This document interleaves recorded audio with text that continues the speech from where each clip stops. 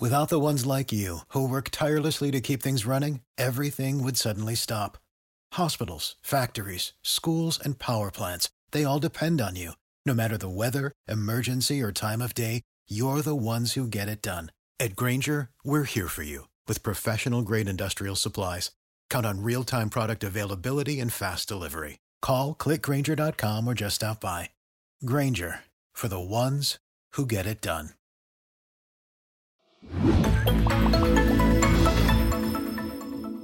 Welcome back to another episode, everyone. Today we have a special guest, Christopher Lawley. He is one of my favorite YouTubers to watch because I love the iPad, but I don't use it as much as I should. And so you are one of my inspirations to like your productivity videos, your iPad setup videos. Those are my favorite types of things to watch. And so I'm excited to have you on, pick your brain. Obviously, we have Hartley. He's here every week. I can't forget about you, but I do want to call you out. You are here. But yeah, we're going to be talking about the iPad because we have Chris. Chris, thank you so much for joining us. Thank you for having me. I'm excited to be here and chat about the iPad. Let's jump right into, we do a couple of stories before we get into our main topic, which again is going to be iPads like future. So next year is where the good iPads are potentially coming. But also iPadOS 17, which should be here in what, like 2 months?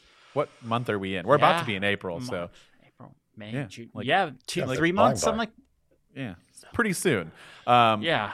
But after that, in September, we have a new iPhone, and there's some leaks constantly happening with the iPhone 15. But just recently, we found out that the volume button and the mute button are going to be potentially unified.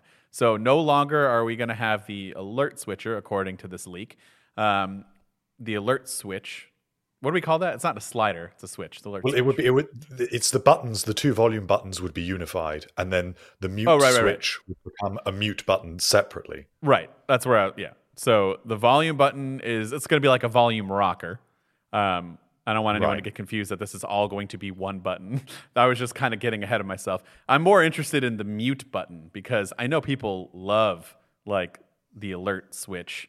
And even companies like OnePlus, we're really only one of the major like Android manufacturers to copy that sort of. They made like an alert slider and then they took it away for one phone last year and people lost their minds. And so they brought it back. And so I am curious to see if the same reaction would happen with, iPhone users. It's been there since the beginning. So Chris, you're our guest. What do you think about the unified volume button and then the mute button instead of a mute switch? So anytime Apple has done one of these, like we're going to fake a button, like the Magic Trackpad or the home button on like the iPhone 7 and 8, people have always freaked out, but then they like them because they're actually really good. Like I love the Magic Trackpad. I think it's a great device. It's what I use. I actually have 2 of them because that's a long story. So wait, hold on. You have 2 of them. That's not that like unordinary. But do you use 2 of them at the same time? No, I have one paired with my MacBook and one paired with my iPad because they refuse to do multi-device pairing. So okay, well that's totally fine. But all right, continue. Yeah. So I really like whenever they do like the fake button. I don't know what they're called. I'm just gonna call them fake buttons, whatever. So I genuinely like it. I saw some people on Mastodon talking about this the other day, and it kind of clicked in my head too that with this, there wouldn't be a physical, yes, this toggle is on, yes, this toggle is off with the mute switch. So you'd be able to do things and use it with like apps like Shortcuts and be like, hey, I could tie this into a focus. So like if I set my focus to be a meeting, automatically have my phone mute. So I don't have to remember to mute it. So I thought that's kind of cool. The unified volume buttons, I'm sure they'll just work just like how, they work now. It's one button, but depending on where you press it, just like how there's right click and left click on the Magic Trackpad, where you press it, it'll do volume up, volume down. What I would be really curious about is if you can reprogram the mute switch button to be something like the action button on the Apple Watch Ultra, where like, hey, instead of muting it, because for me, I just leave my phone muted all the time. I never want it to ring. If my phone's making noise, something has gone wrong. So I would love to be able to program like, hey, when I hit this button, let me open the camera or let me run a shortcut or something like that. Like that would be really cool. I'm guessing that's not going to happen. I think No, it's probably not, but that's what I want. So Harley, you're going to say the same. I think it's not unlikely. No, what? I think it's not unlikely because I think that the challenge that Apple's got here is they are effectively removing a feature that people are very used to. And if you're removing it, you have to be able to provide a justification. And it was hard enough for them to justify removing the headphone jack, but those justifications were there with things like what did they say? It was for the Taptic engine to make internal space for it. But there was also stuff like waterproofing and more space for battery. They give you reasons. But they've got to give some sort of functionality to justify doing this. And I think if they can say this is the iPhone's action button, then that gives it a unique selling point. Otherwise, if they're just what's it for? Otherwise, why do it? Why remove the buttons? Why do it in this way? I don't understand. It's got to have some sort of feature to go with it. Do you know what I'm concerned about? I'm concerned about accidental screenshots. Is this going to make it better or is this going to make it worse? Because I still pick up my phone and take a screenshot at least like once a day. And that's sad because it's been like this for how many years? I still haven't figured out a way to like stop doing that. I would okay, maybe not once a day, but it's gotten a little bit better. But I still think it's incredibly easy to get an accidental screenshot going. And now with like buttons that are not physically being pressed in, does that make it easier when you grab it? I don't know. I think it'll probably end up working itself out somehow. I'm not too concerned about it. I don't feel like I take that many accidental screenshots anymore. I think I've gotten used to like, hey, don't grab the iPhone from this corner now. So it's a me thing. Maybe, I don't know. Hartley's like, yeah, dude, it's you. Well, what about when you have to restart your phone? Don't you have to like what about if your phone's off and you want to boot up into some sort of recovery mode? You have to hold down one of the volume buttons. How's that going to work? Does the trackpad work when it's off? No, it's like a no. In fact, like you can't even click it. Like it doesn't give you right. It just haptics. So I don't know. There might be like just like kind of like how the iPhone doesn't really completely turn off when you turn it off now. Like it still has like the Find My stuff on. Maybe like the buttons are still powered. But then if they lock up, who knows? I mean, just make the side key the power button again, and make it a long press, and then move Siri over to that mute button and make that a long press because we're not long pressing the mute button, right? Yeah. Or just, like you said, maybe we will be customizing it. Right. Well, I mean, I don't know. There's a way, but I'm sure it'll be some weird thing that we're all just going to have to learn and get over. Let's see. Our next topic, unless you guys have more to say on this new volume button and mute button discovery. No, I just want it programmable. No. Me too. Apple and programmable just doesn't. It hasn't happened. I mean, maybe they did it with the action button though. They did, but not really. That's my hope. But not really, because you can only choose from a list of like 4 things. So I mean, yeah, but you can do it with a shortcut. You can do it with a shortcut. You can make it do whatever you want. And listen, you guys are both big shortcut guys. I know Chris is a really big shortcut guy. But how many of the general population that owns an iPhone or an Apple Watch are programming shortcuts to do that? I'm curious. I'm not trying to downplay our audience. I think people are smarter than we all sometimes assume that they are, but I don't know. I think there's a lot of people out there that download shortcuts, whether it's from like people's websites or people that have made it, whether it's Reddit or YouTube or whatever. I think there's a lot of people out there that are downloading shortcuts, not necessarily making their own, but are using it. I wouldn't be surprised. Like, I don't think the number's astronomical. Like, I don't think it's like 90% of iPhone users, but I wouldn't be surprised if it was, 20% or something like that. It would definitely be way more useful to me to do shortcuts on an iPhone than the Apple Watch. I would definitely be on board with that. The Apple Watch action button, you guys are gonna laugh at me. I turned that off because I was having accidental presses there too, and I just didn't see it useful. Yeah. How do you guys use it? What shortcuts do you use? I don't have an Ultra. I've literally Neither have do I. bought. I went to buy one three different times, and I just was like, I can't justify this price. Like, there's nothing it can do that I would take. I'm not a sporty person. Sure, neither am I. I don't like jump off mountains into scuba diving gear or something like that. I'm not that kind of person, but I do want that action button, and I like the way it looks, but I'm good for another year, so we'll see.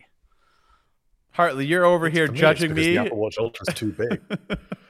Yeah, I am judging you because it's probably one of the single best features on the Apple Watch Ultra. It's there to be used. Like, and for me, it's the thing that pulls me to the Ultra is singularly the action button. I would almost put up with a watch that big just for the action button. No, the only reason why everyone should buy an Ultra is because the battery life is incredible. Okay, that's probably the other major feature. I'll give you that one. But to me, what I would love to do is to be able to set up a shortcut that would automate a different thing at a different time of day, depending on when I do it. So whether it's in the evening or in the morning or the afternoon, so I can get 3 different shortcuts out of it potentially, and maybe I can start a 25-minute timer for a Pomodoro during the day. During the morning, run my morning shortcut. In the evening, maybe play some music. That's a way of getting a lot of functionality out of the action button. I think it's got loads of versatility. Bring it to the normal Apple Watch. Yeah. Mm-hmm. Yeah. I guess I just got to use it more. I got to figure out a thing in my life that I need to automate and just use it on my watch. I got to figure that out. What do I use my phone for on a daily basis that I could like speed up the process? But as of right now, I've just been turning that off because I did have it on a shortcut when I was testing it, and it was like a random shortcut. It just picked a random one in my list, and it was something to do with opening up Twitter. So I kept getting Twitter like alerted on my shortcut. I'm like, I don't even think you could do that. I don't know. It was annoying. Hey guys, just wanted to take a quick break to let you know that this episode of the Mac Rumor Show is sponsored by HelloFresh. With the cost of groceries going up and up, now is the perfect time to get started with HelloFresh. HelloFresh is cheaper than grocery shopping and 25% less expensive than takeout. And HelloFresh also knows that you're busy, which is why it takes care of the meal planning and prepping, freeing up extra time in your schedule. And honestly, planning what you're going to eat for the week and grocery shopping around that is one of the biggest pains about trying to cook your own food at home and not going to get takeout every 5 seconds. With pre-portioned ingredients, foolproof recipes, and convenient doorstep delivery, HelloFresh just makes it so much easier to get dinner on the table, and delicious dinner at that. I've actually been a HelloFresh subscriber in the past and absolutely love it. The meals are honestly pretty incredible. We actually just recently had a hoisin glazed pork tenderloin and meatloaf sandwiches, which, yes, I never thought about putting meatloaf on bread with some incredible sauce, but it was all really good. I'm also a huge Asian food fan, and a lot of the Asian-inspired dishes are so good. I would say it's very rare to pick a meal from the list and not end up being just so impressed with how good it is and so impressed with yourself. It really makes you feel like quite the chef after you make a meal. So go to HelloFresh.com/Mac60 and use the code MAC60 for 60% off plus free shipping. That's HelloFresh.com/Mac60. And again, use that promo code MAC60 for 60% off and start enjoying HelloFresh today, America's #1 meal kit. All right, but we do have more iPhone 15 news, and that this headline makes me laugh. It's going to make the iPhone 15 Pro Max could break the record for thinnest bezels on a smartphone. Yeah, let that sink in. Let that sink in. I don't care about bezels. I really don't. Every time I get like if I make a video about the iPhone, I always get comments about like, oh, but this Android phone has no bezels, and I'm like, I don't care. It's cool, fine, whatever. The Xiaomi 13, man. It actually look nice. I was gonna say I do have that phone. It does look pretty. Your eyes do go like directly to that screen, and you're like, okay, like I like it. It's quite un-Apple-like, really, to be able to tout that. If they stand there at the keynote and say this is the thinnest bezels on a smartphone, considering how many years they stuck with the big fat chin and forehead on the iPhone, 7, 8, and still really with the iPhone SE, It just would be strange to hear them thinking in terms of bezels. It really seems like something that's never really bothered them too much.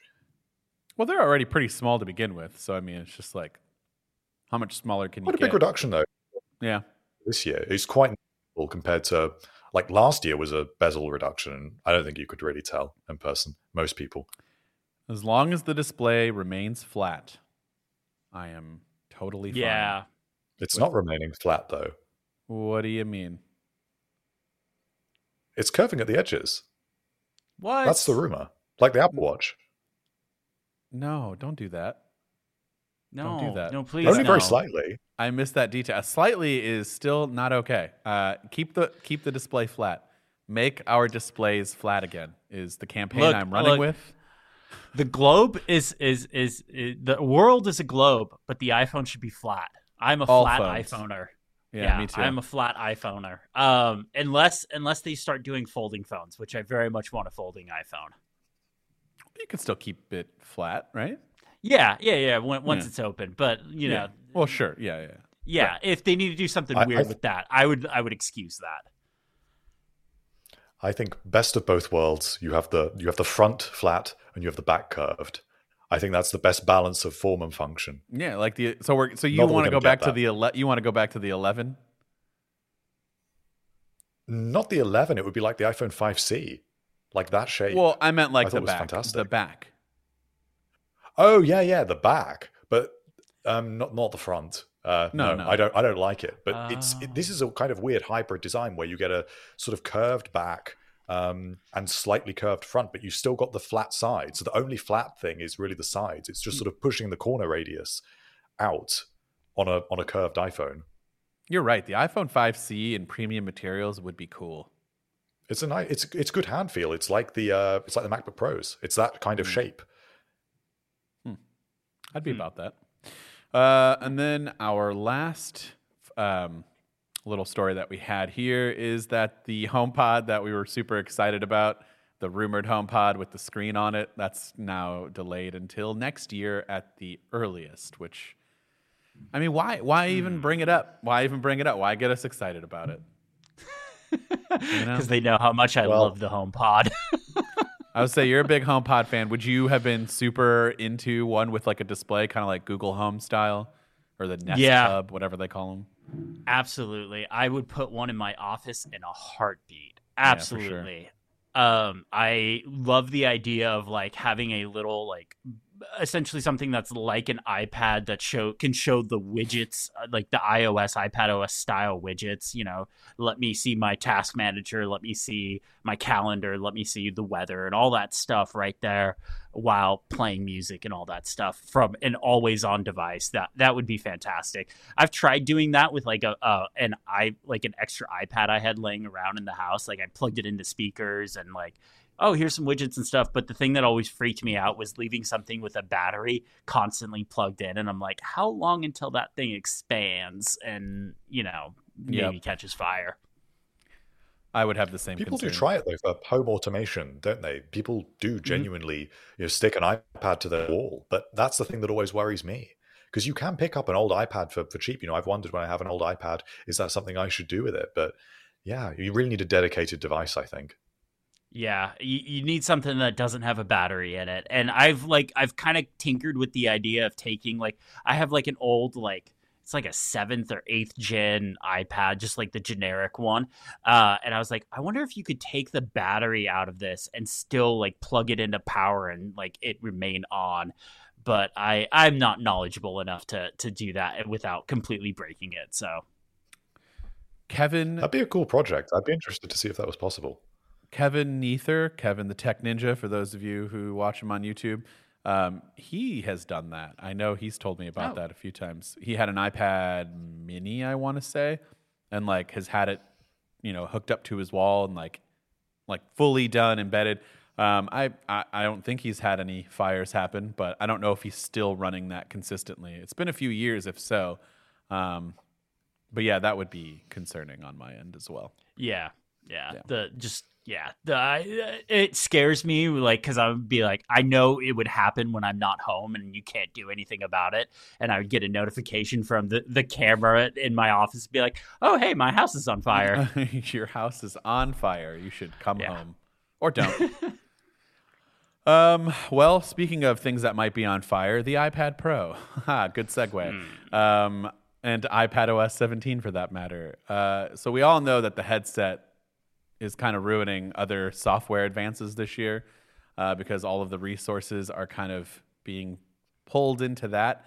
So just like iOS 17, iPadOS 17, we're not really expecting a whole lot, but so maybe we can kind of turn this into our wish list. Like, what would you like to see? Maybe let's start with your like biggest thing that you're hoping that would be the most obtainable. So not like, a crazy feature, but what do you think's like the most reasonable action item that Apple can check off its list for iPadOS 17 that you hope happens in the next couple months? Stage manager fixes. Okay. Stage manager fixes. Specifically what? Okay, so I got a few things, but I don't think they're anything too wild. Okay. So the first thing is they need to lose the 4-window limit. That's just killer whenever, like, if you have not even 4 apps, 4 windows, because if you have 4 apps open and one of those apps is mail and you hit Command N to compose a new email, it's going to kick one of those windows out. So just lose it. It's not a memory thing. Come on. It's clearly like, it's just a limit. It's an artificial limitation. Open apps up into the current space. So one of my biggest gripes about Stage Manager is when I open an app, it creates a new stage. And it's so annoying because I feel like I'm spending more time managing these stages to get apps into the places that I want than actually using the apps. It's something that has just driven me wild since WWDC last year. Get rid of the snap to grid and sizing for Windows. One of the things that I just don't quite get why they chose to do this is instead of having freely movable windows, the windows snap to certain positions. Unless you have, and this is the weirdest thing, unless you have an app in the foreground and 2 apps behind it, you can then drag an app horizontally, not vertically, but just horizontally wherever you want. Super weird. I don't know why that's there.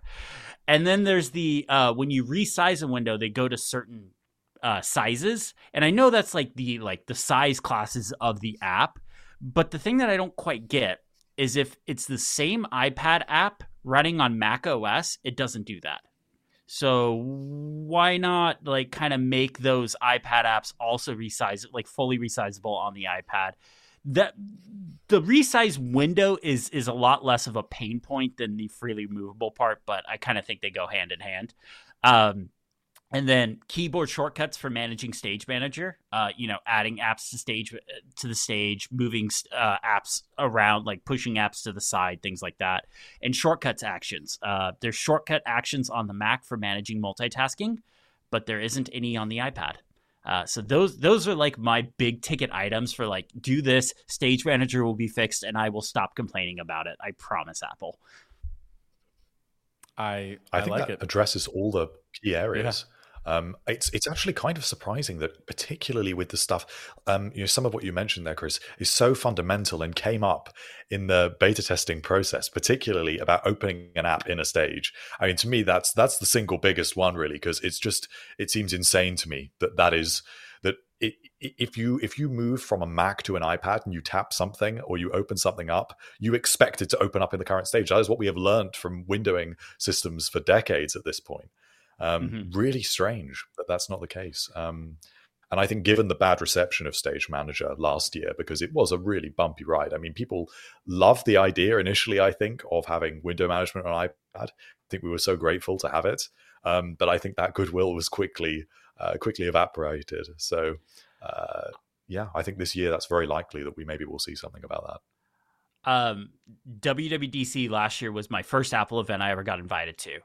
During the keynote, I was ecstatic. I was just absolutely like, smile, grin, ear to ear, super excited. Got back to the hotel room, installed the beta, and I'm like, oh no. And it was very early on, so I'm like, okay, they have time to fix this. Like, this is early in the beta, and then it just kept going, and nothing was getting fixed. Nothing. And then they did the thing where they brought Stage Manager to the 2018 and 2020 iPad Pros, and it was kind of clear, at least to me, I don't know anything, but it was clear to me that instead of focusing on fixing Stage Manager, they focused on the performance of Stage Manager so they could bring it to those older iPads. And it was just like, I kind of wish you would have fixed it first and then brought it to the older iPads. Yeah.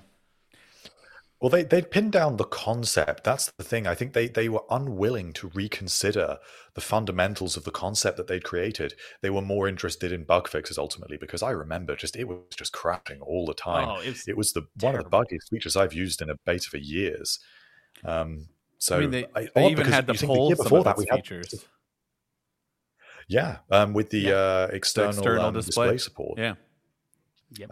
But it's odd when you consider that the Stage Manager of the year before was the Safari redesign, and Apple was really communicative about that redesign, and really took it back. It took in a lot of feedback and seriously iterated on the concept, not just the bugs, but the concept through the beta process.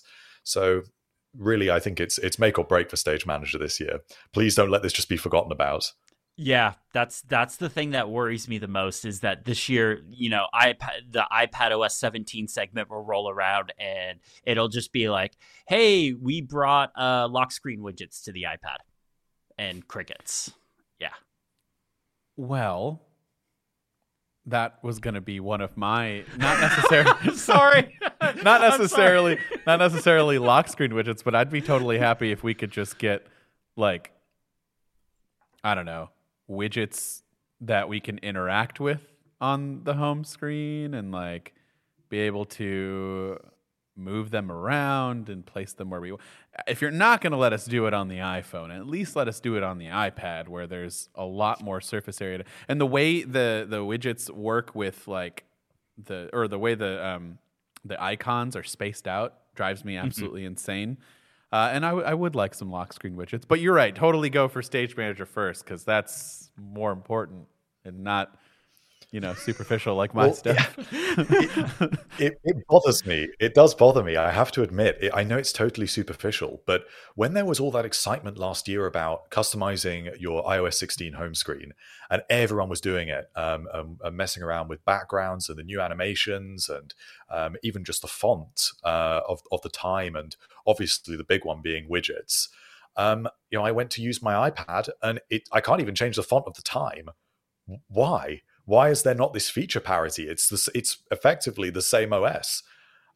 So I think that just for the sake of consistency, if it's not as important as Stage Manager, it does need to be there. Those customization features, I would love, especially on an iPad, to be able to just glance over at some lock screen widgets. Yeah, the lock screen is just a giant waste of space without widgets or anything else. Yeah. It really is, right? I mean, what are we doing with it? We're not doing anything. I will say, I don't look at the lock screen of my iPad like I look at the lock screen of my iPhone. Like, I don't pick up my iPad to, like, see notifications and stuff. And maybe this is just different because of the way I use my iPad. But, like, I don't grab it to see, like, hey, what's going on in, like, my Mastodon mentions or whatever else comes to notifications that I can't think of, like messages and stuff like that. Like, usually when I grab my iPad, I immediately just go to the home screen. So while the lock screen stuff totally makes sense, like, it should be there, it's not. I can see why it wasn't as big a priority to make it, to last year. I'm sure it's something that was probably being worked on, or it's probably like they treated it like they treated the customizable widgets, where, like, in iOS 15, they let you put widgets wherever on your iPhone, and then iOS 16 got that. So it's probably something like that. That was my guess too, is that they were just kind of, I feel like in advance Apple knew that this was not going to be a super great year for it. So they're like, well, we could do this now, or we can just kind of hold it off one more year like we did with widgets. And so that's my theory. I also would kind of like, Hartley, you can jump into after this and tell us yours, but I was sitting here thinking, like, why can't we have multiple user profiles on an iPad still? Like, I get the one theory that would be like, well, that would hurt iPad sales because there'd be some sharing, but not really. Like, I feel like if you're going to get your kid an iPad, you're going to get your kid an iPad, and having an extra profile isn't going to stop them. But it would have been nice to only have to bring one iPad with us somewhere, because my son, for example, we were just on vacation. He has a Switch, and if I could bring my iPad and have two different user profiles, and he could borrow it and be able to, that would have been helpful instead of having to bring two different devices for him just in case he wanted to switch. And I don't understand why we're still not there yet. And do you guys foresee that ever happening? No, but it should happen. Yeah, right? Okay.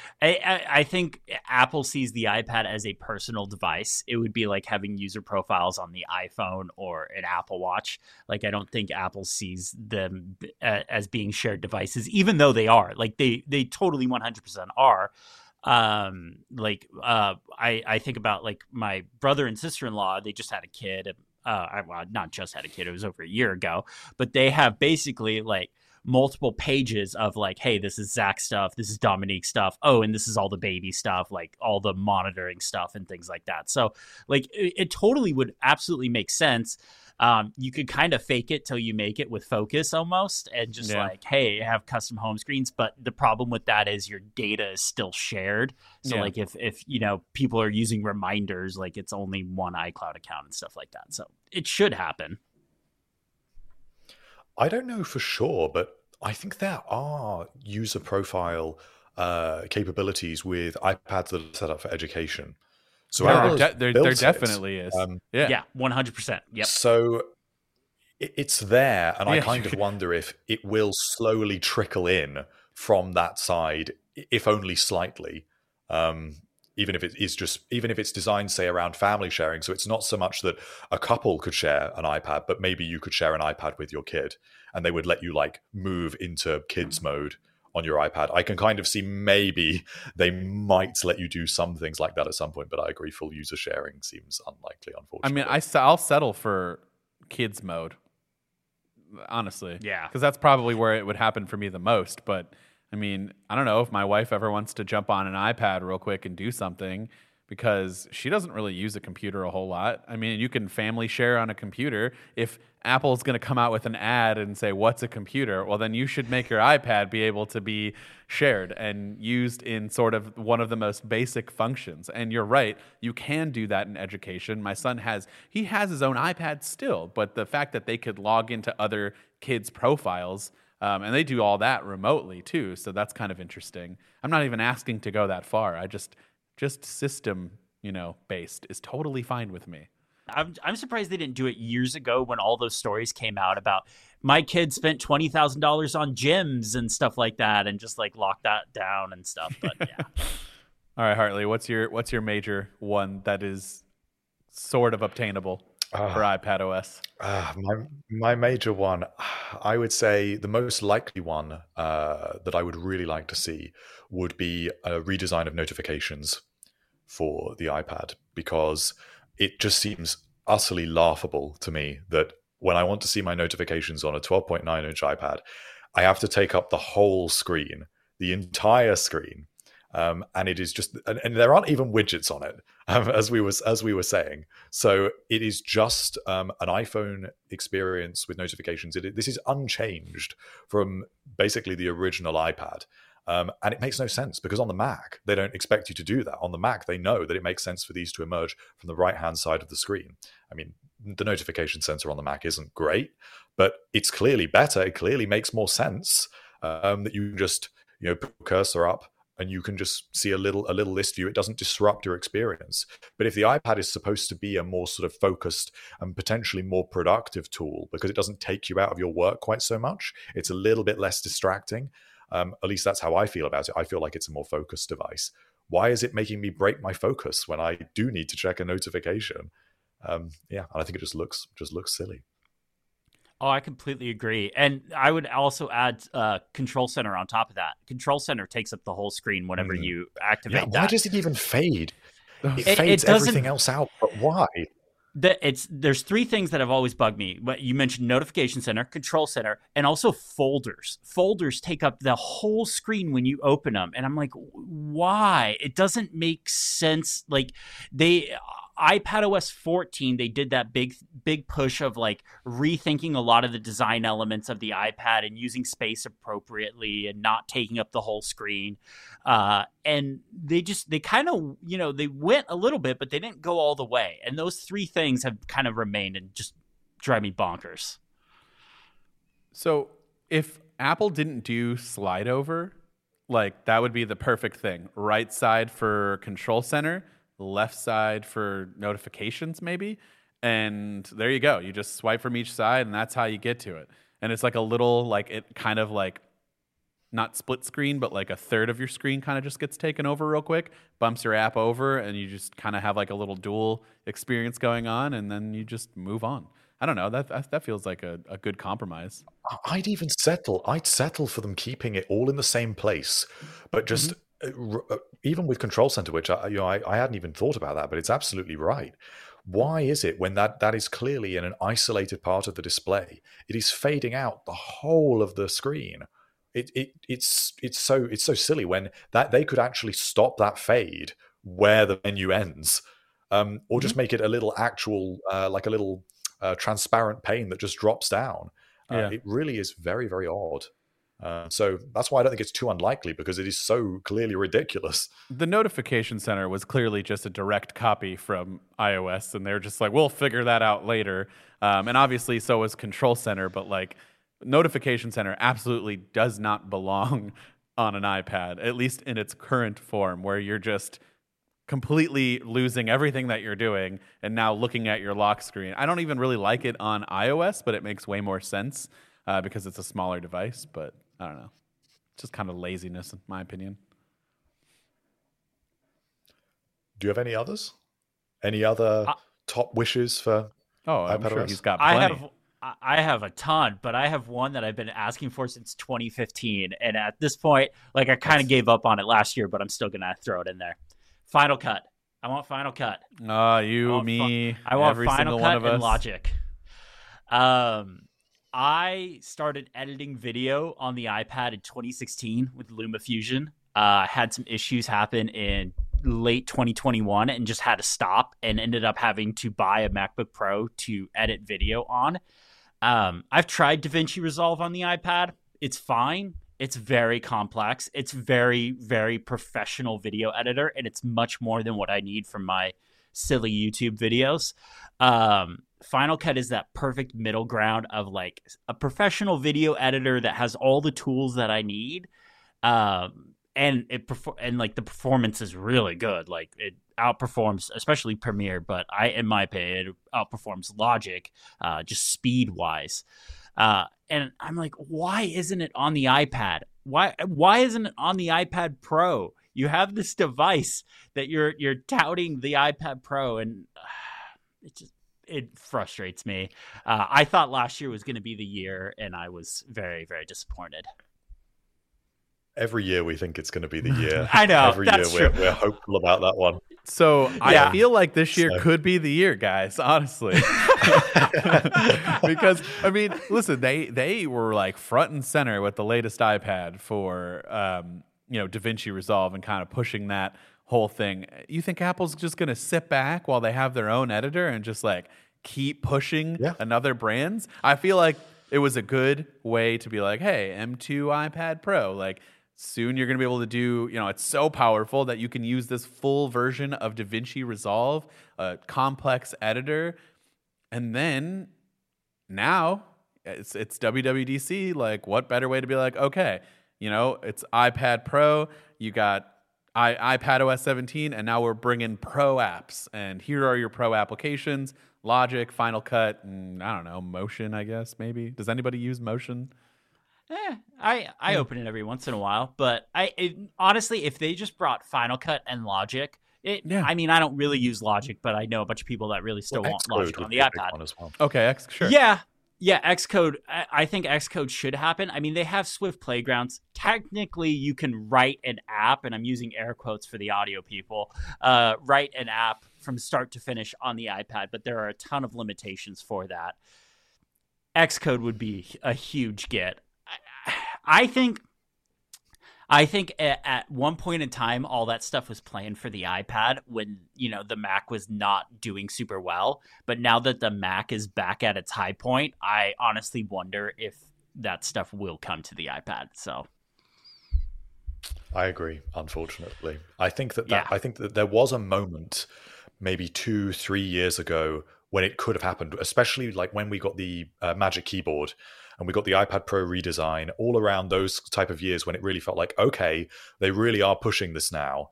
But the enthusiasm has just gone. And I feel like things like Stage Manager have really shaken people's faith in iPadOS as a platform. I mean, a lot of creators that were really interested, I think you're one as well, Chris, that was really iPad focused, have looked a lot more at the Mac lately, because I think people have started to lose a bit of faith. And I think that I don't think it's going to happen. I think that we've missed the window, basically, which is really sad, because they need to put their money where their mouth is. You can't tell me it's a pro device if you won't bring your own pro apps to it.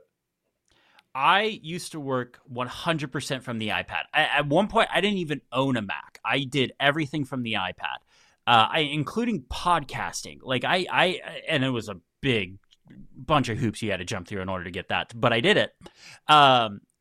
But last year, actually, it was like end of 2021 to 2022. It just broke me. And I'm just like, I love the iPad. I'm still going to use it for work, but I'm done trying to make it something that it's not. And until, Apple can get multitasking settled down, which, I mean, multitasking on the iPad has been around since iOS 9, and we're still talking about how it's not quite right. Until they can get multitasking settled down, until they can bring their pro apps, until they can do things like installing fonts is still a pain. I know Apple tried to fix that a couple years ago, but just bring Font Book to the iPad. Just make it you don't Apple did a really great job with the cursor. This is I think was the high point of the iPad, kind of like what you were saying, that when they did the Magic Keyboard and they rethought how a cursor works on the iPad to hey, this is a cursor, but it's also emulating a finger because this is a touch first device and all that stuff. I think that was the high point of the iPad. And then ever since then, I think they tried to get a little too clever and it just hasn't worked out. Let me ask you this with Final Cut.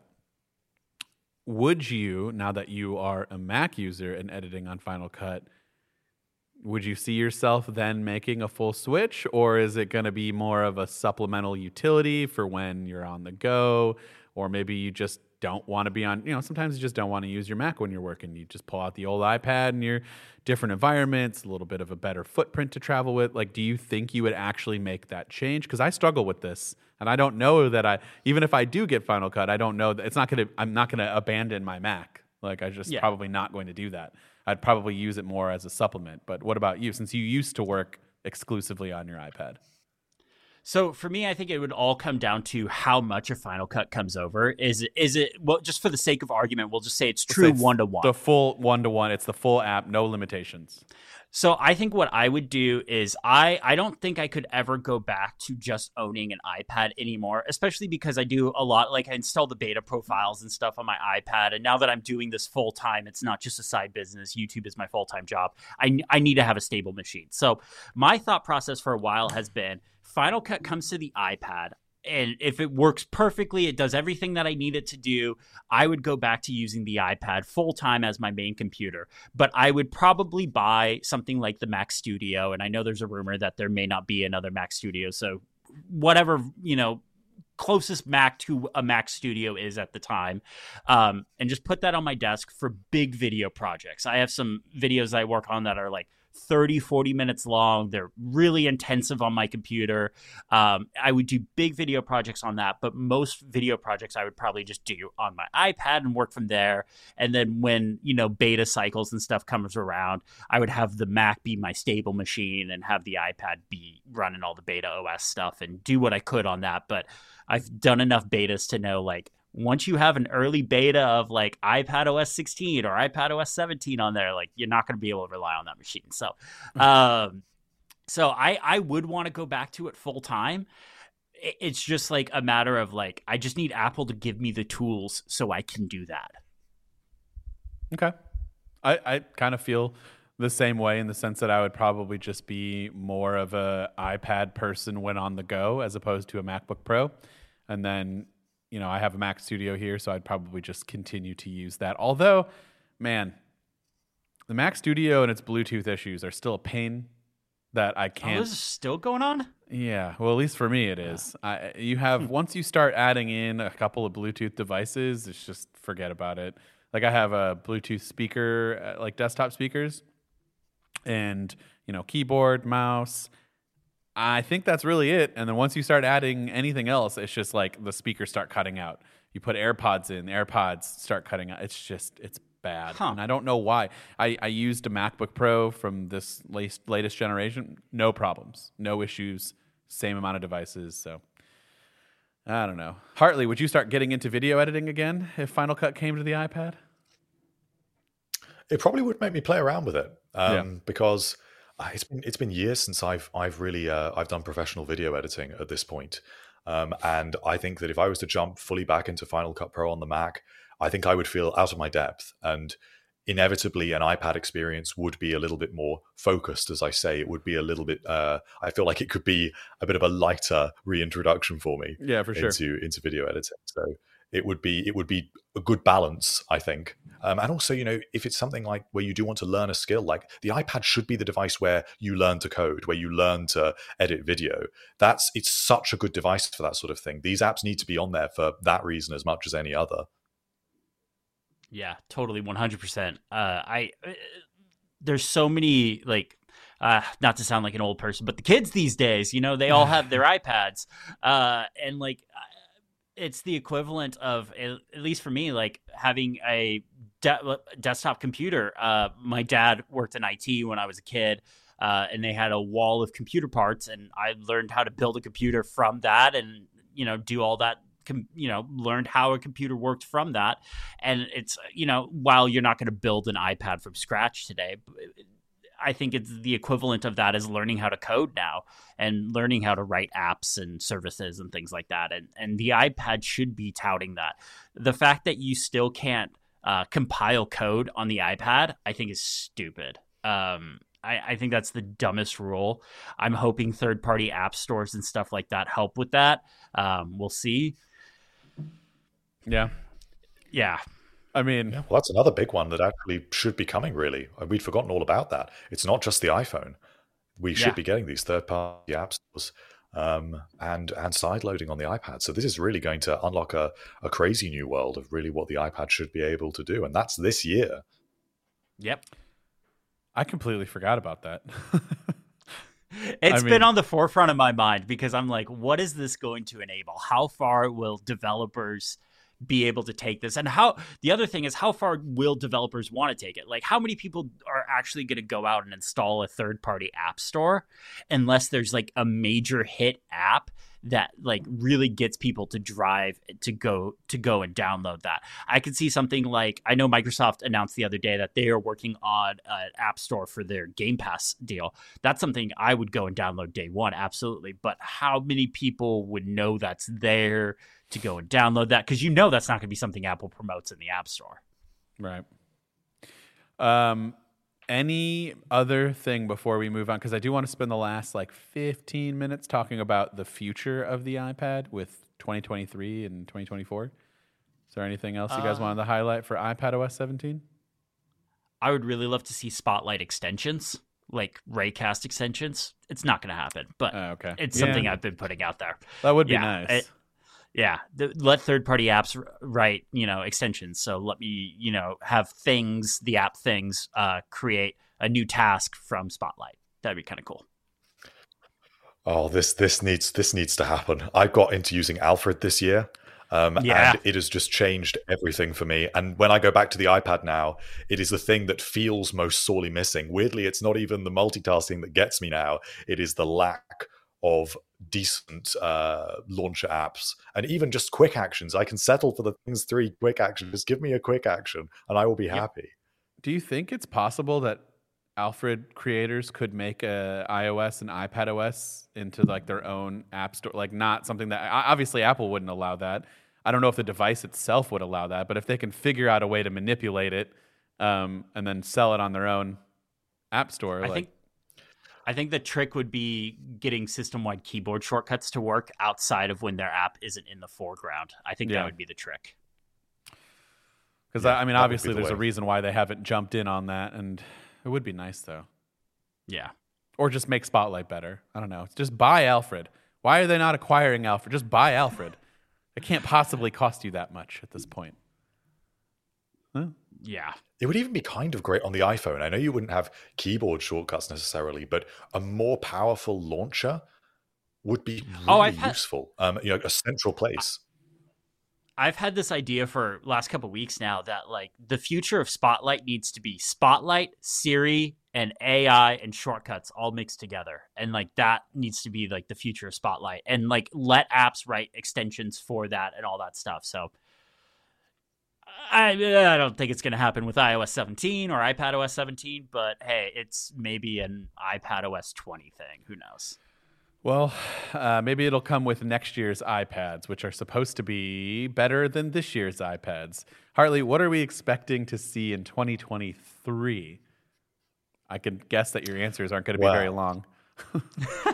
Well, we are expecting more than usual for 2023's iPads, which I think is quite exciting because the iPad Pro was last redesigned in 2018. And it's been pretty much untouched since that point. I know we got the M1 chip, but hardware-wise, this is basically the same thing. It got a LiDAR scanner, it got Thunderbolt. This is all nice, but we're not talking serious redesign stuff here. So the big things that we are looking at is larger displays in the same sized chassis, which would be smaller bezels. So we're going to 11.1 and 13 inches. A little bit extra display area.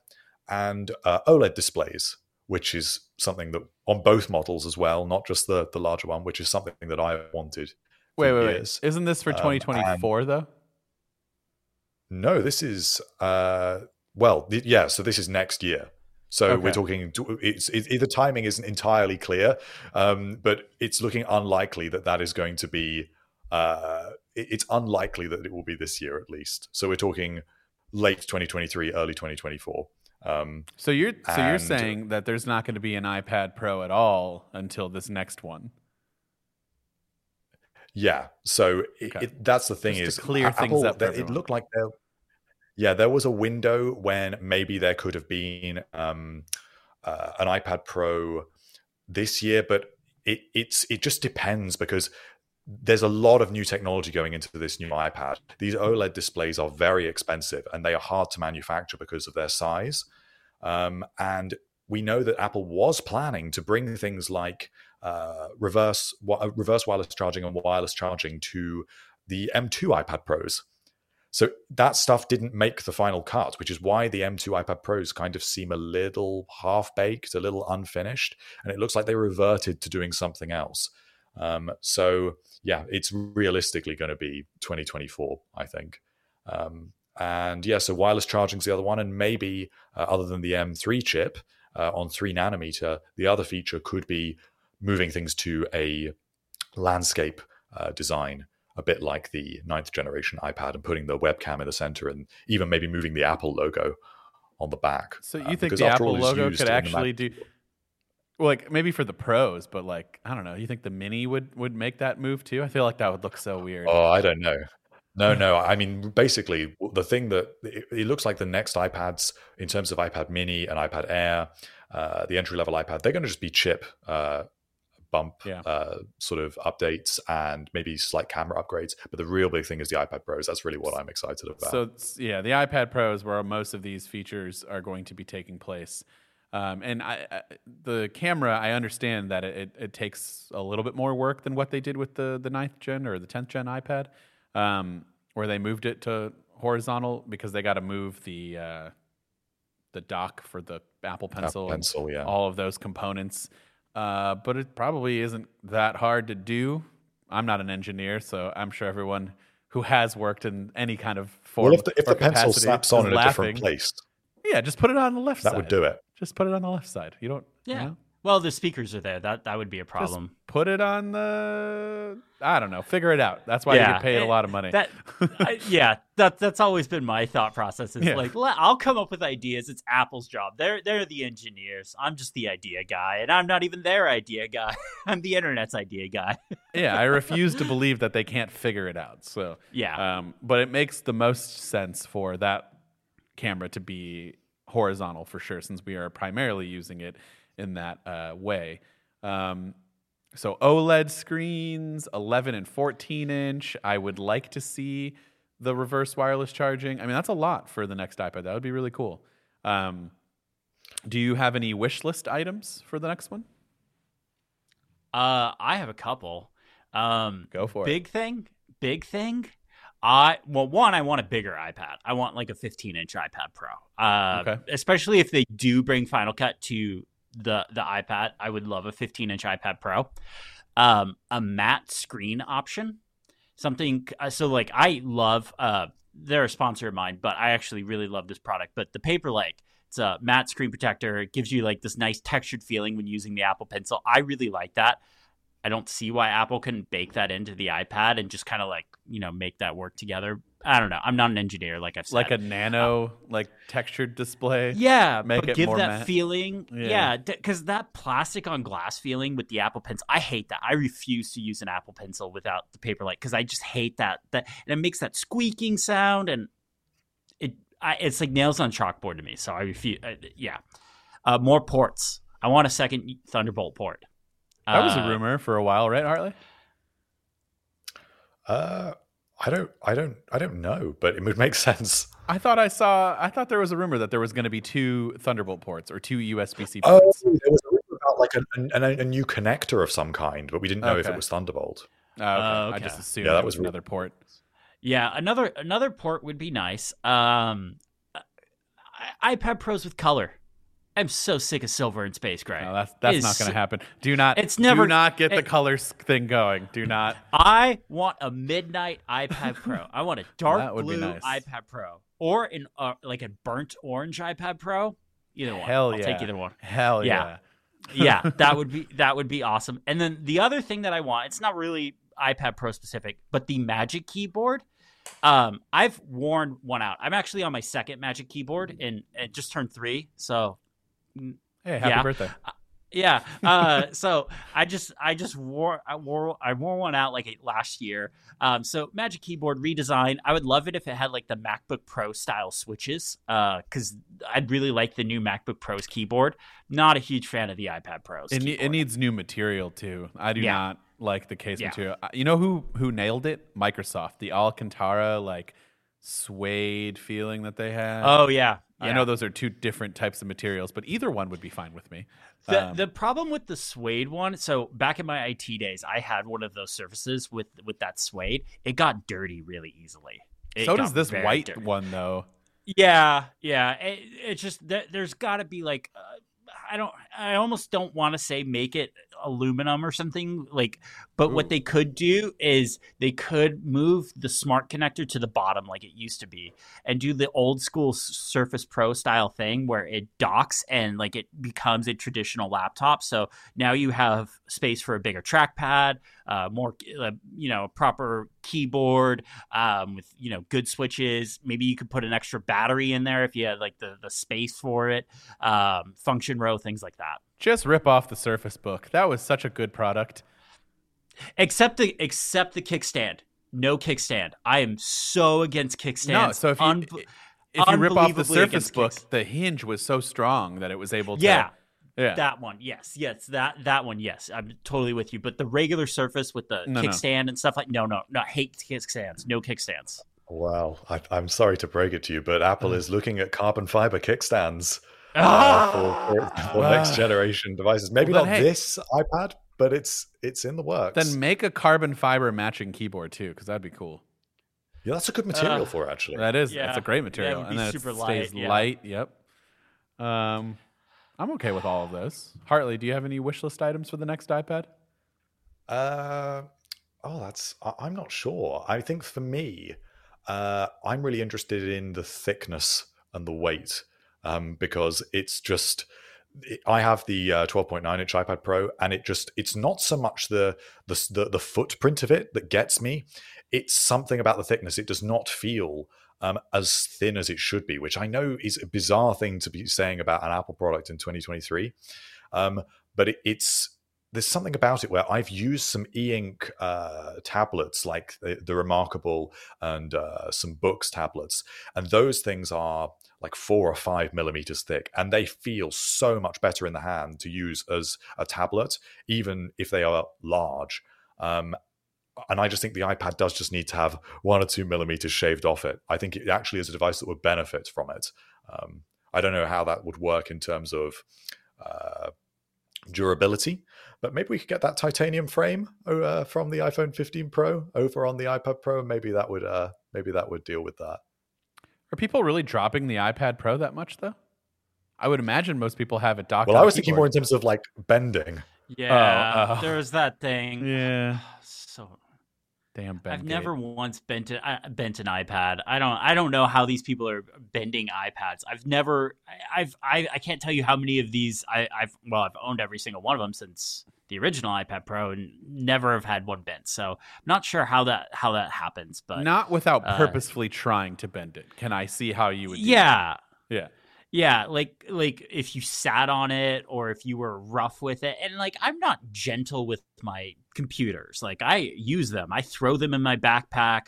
Like, my iPad, when I go hiking and stuff like that, my iPad comes with me and stuff. So I don't really see how they bend. I'm super gentle, so I have no way to tell about anything. Like, if I get one tiny little scratch, I'm like, should I sell this and get another one? Because I can't look at it. I have a problem. My devices definitely have wear and tear on them, but they're not bent or cracked or anything like that.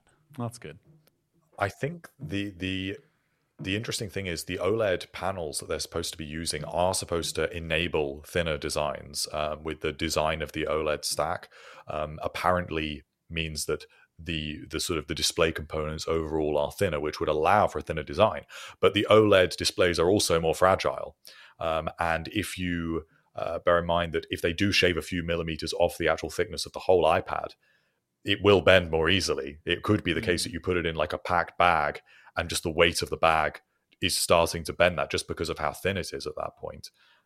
I don't know whether that's something that happens with these sort of e-ink tablets that can get to those sorts of thicknesses. But that's definitely something I would really like to see. And I'm interested to see just how thin they actually go. With the OLED screens, would they be able to make the screen brighter, or is that not? Would it be about the same as the mini LED ones? I would have thought that it enables better brightness as well. Nice. Brightness and OLED don't usually go together, but there are some things like Samsung has figured out a way for its TVs to be pretty bright. Yeah, because the new C3 TV is supposed to be very bright, and that's what I was kind of curious about. Is because the iPad screen indoors plenty bright enough. It's when I go and work outside where it's just not quite bright enough. Where I'd like to see it get a little brighter. The display technology that they're using in this 2-stack OLED process has been in development for years, and I believe it's coming from LG as well. They've co-engineered it with LG.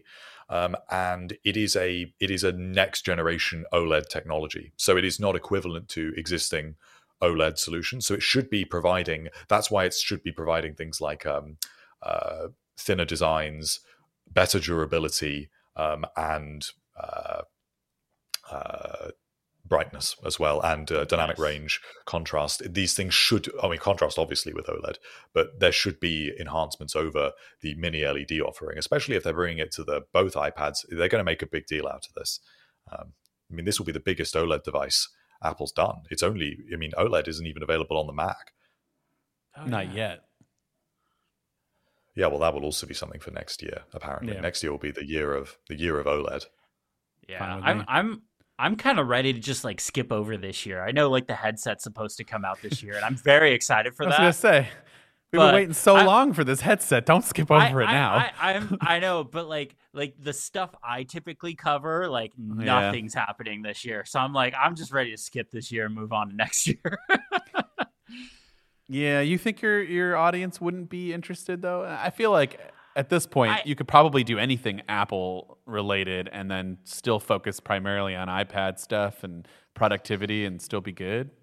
Right? Yeah, I think there's definitely an interest in the headset. It's going to come down to how Apple promotes it. But if the rumors are true and it's truly a $3,000 headset, I don't think it's going to be as popular this time around as maybe the cheaper one that's supposed to come out in a couple of years or next year or whatever that is. I forget the rumor, but I think it'll be interesting. I will buy one. I just got the PSVR 2. And that completely put me over the hill. Like, I am a full-on VR headset believer now. It's absolutely amazing and stunning, and I'm very curious to see what Apple can do with it. The thing that worries me about that is they're not doing controllers, or supposedly there's not going to be any hand controllers, and I'm like, how is that going to work with games? Or are they not seeing this as a gaming device, which would be wild? I don't think it's going to be the primary function like others. That's wild to me. That's that's like the best thing that you can use VR for right now. And not until Apple tells you what's the next biggest and best thing.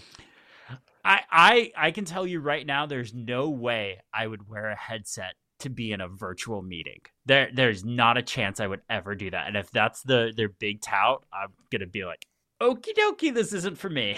I can't wait to clip this. And then next year, when you're on like a podcast and we're all wearing the damn headset. Oh, I would do it for a test. I would absolutely do it for a test. And if I was guesting on a podcast and they asked me to do it, I would do it. But I don't think I would ever schedule a meeting with people I work with and be like, okay, let's all put on our headsets. Yeah, I don't know if I could do that either, but who knows? They've got to really demonstrate a serious use case for this device. I mean, this is the thing that we've talked about, and it's even stranger since the whole gaming element really seems to have faded. It just seems to be video and communication, which it's not enough for me. I'm not going to sit there and watch a 2-hour movie with that thing on anyways. No. Like, it's just not... I don't know. I mean, that's why like 3D TVs never took off, because no one was going to sit there with 3D glasses on and watch a movie. So hear me out. If content is created specifically for the headset and the like experience is unlike anything that you can experience, like makes basically like a mini IMAX theater in your house, and like the audio is good somehow, or maybe, you know, obviously if you have AirPods Max, or, you know, if they can put all of its existing technologies, and if it was comfortable and didn't make me sick after 30 minutes, I think I could totally see myself watching a movie in that. If it's like, you know, purposefully made for that, like shot for IMAX, now shot for Reality Pro or whatever we're calling it. I could see that. I've definitely come around to spatial audio as a thing, and obviously that's going to be a big portion of the headset. Like, that is, like, I think they will be touting spatial audio, and like, you should use your AirPods with this to really get the full experience. I got to go, so there's that new Mercedes car that has spatial audio built into it. I actually got to go sit in and listen to some songs and stuff, and after that, I became a spatial audio believer. So if they can like tie that whole experience into it, and like this is like movie theater level experience, yeah, that would be kind of cool. Nice. I agree. Is there anything else you guys want to add? Because we're just about at time here. So, well, I have one last thing I really wanted to ask Chris about. Okay. Which was one of the most controversial rumors about these next generation iPad Pros, which is the price increases. Because these are not little price increases. It's rumored that it will be $1,500 for the 11-inch model and $1,800 for the 13-inch model. That's too insane. much. And that's the starting price, I'm guessing. So that's going to be what, 256 gigs of storage? That's way too much. Even I as somebody that loves the iPad, would be extremely hesitant to pay that. And I don't have the 256. Well, right now, the iPad Pro I have is the 12.9-inch M1 2 terabyte one, because I bought that when I was still editing video on the iPad. And I couldn't even imagine what the 2 terabyte price is going to be. It's going to be close to $3,000, if not $3,000, if those rumors end up being true. So I'm not super thrilled about that. That's big. It's too much. It's too much for a device that is not as that is not hardware wise is as powerful as a MacBook Air, but software wise can't even do the same stuff as a MacBook Air, which is a lot less of price. Especially factoring in that $1,800 for a 12.9-inch one is not going to come with a keyboard. So there's another $350 right there if they don't increase the price of the keyboard. That's over $2,000 for a computer that doesn't even have Apple's Pro suites of software on there, that has a compromised multitasking system, that doesn't allow you to install apps that change the system, like Alfred, like what we were talking about earlier, and stuff like that. I think if those rumors are true, this will break the iPad. Wow.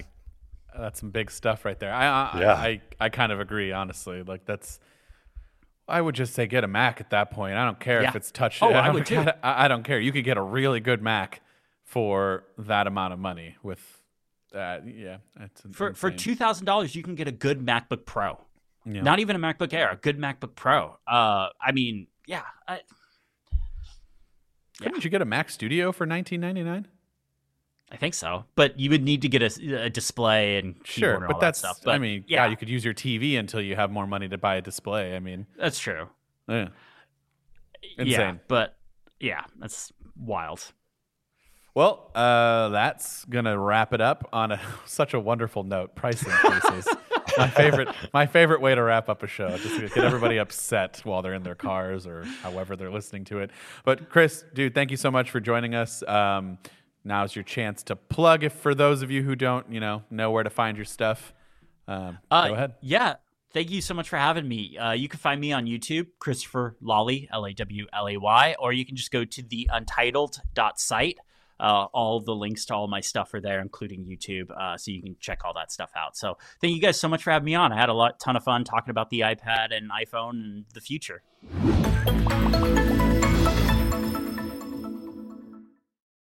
For the ones who work hard to ensure their crew can always go the extra mile, and the ones who get in early so everyone can go home on time, there's Grainger, offering professional-grade supplies backed by product experts so you can quickly and easily find what you need. Plus, you can count on access to a committed team ready to go the extra mile for you. Call, click Grainger.com, or just stop by. Grainger, for the ones who get it done.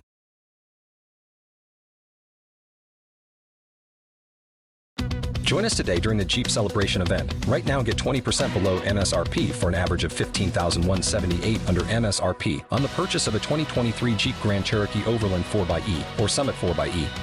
Not compatible with lease offers or with any other consumer incentive offers. $15,178 average based on 20% below average MSRP from all 2023 Grand Cherokee Overland 4xE and Summit 4xE models in dealer stock. Residency restrictions apply. Take retail delivery from dealer stock by 4/1. Jeep is a registered trademark.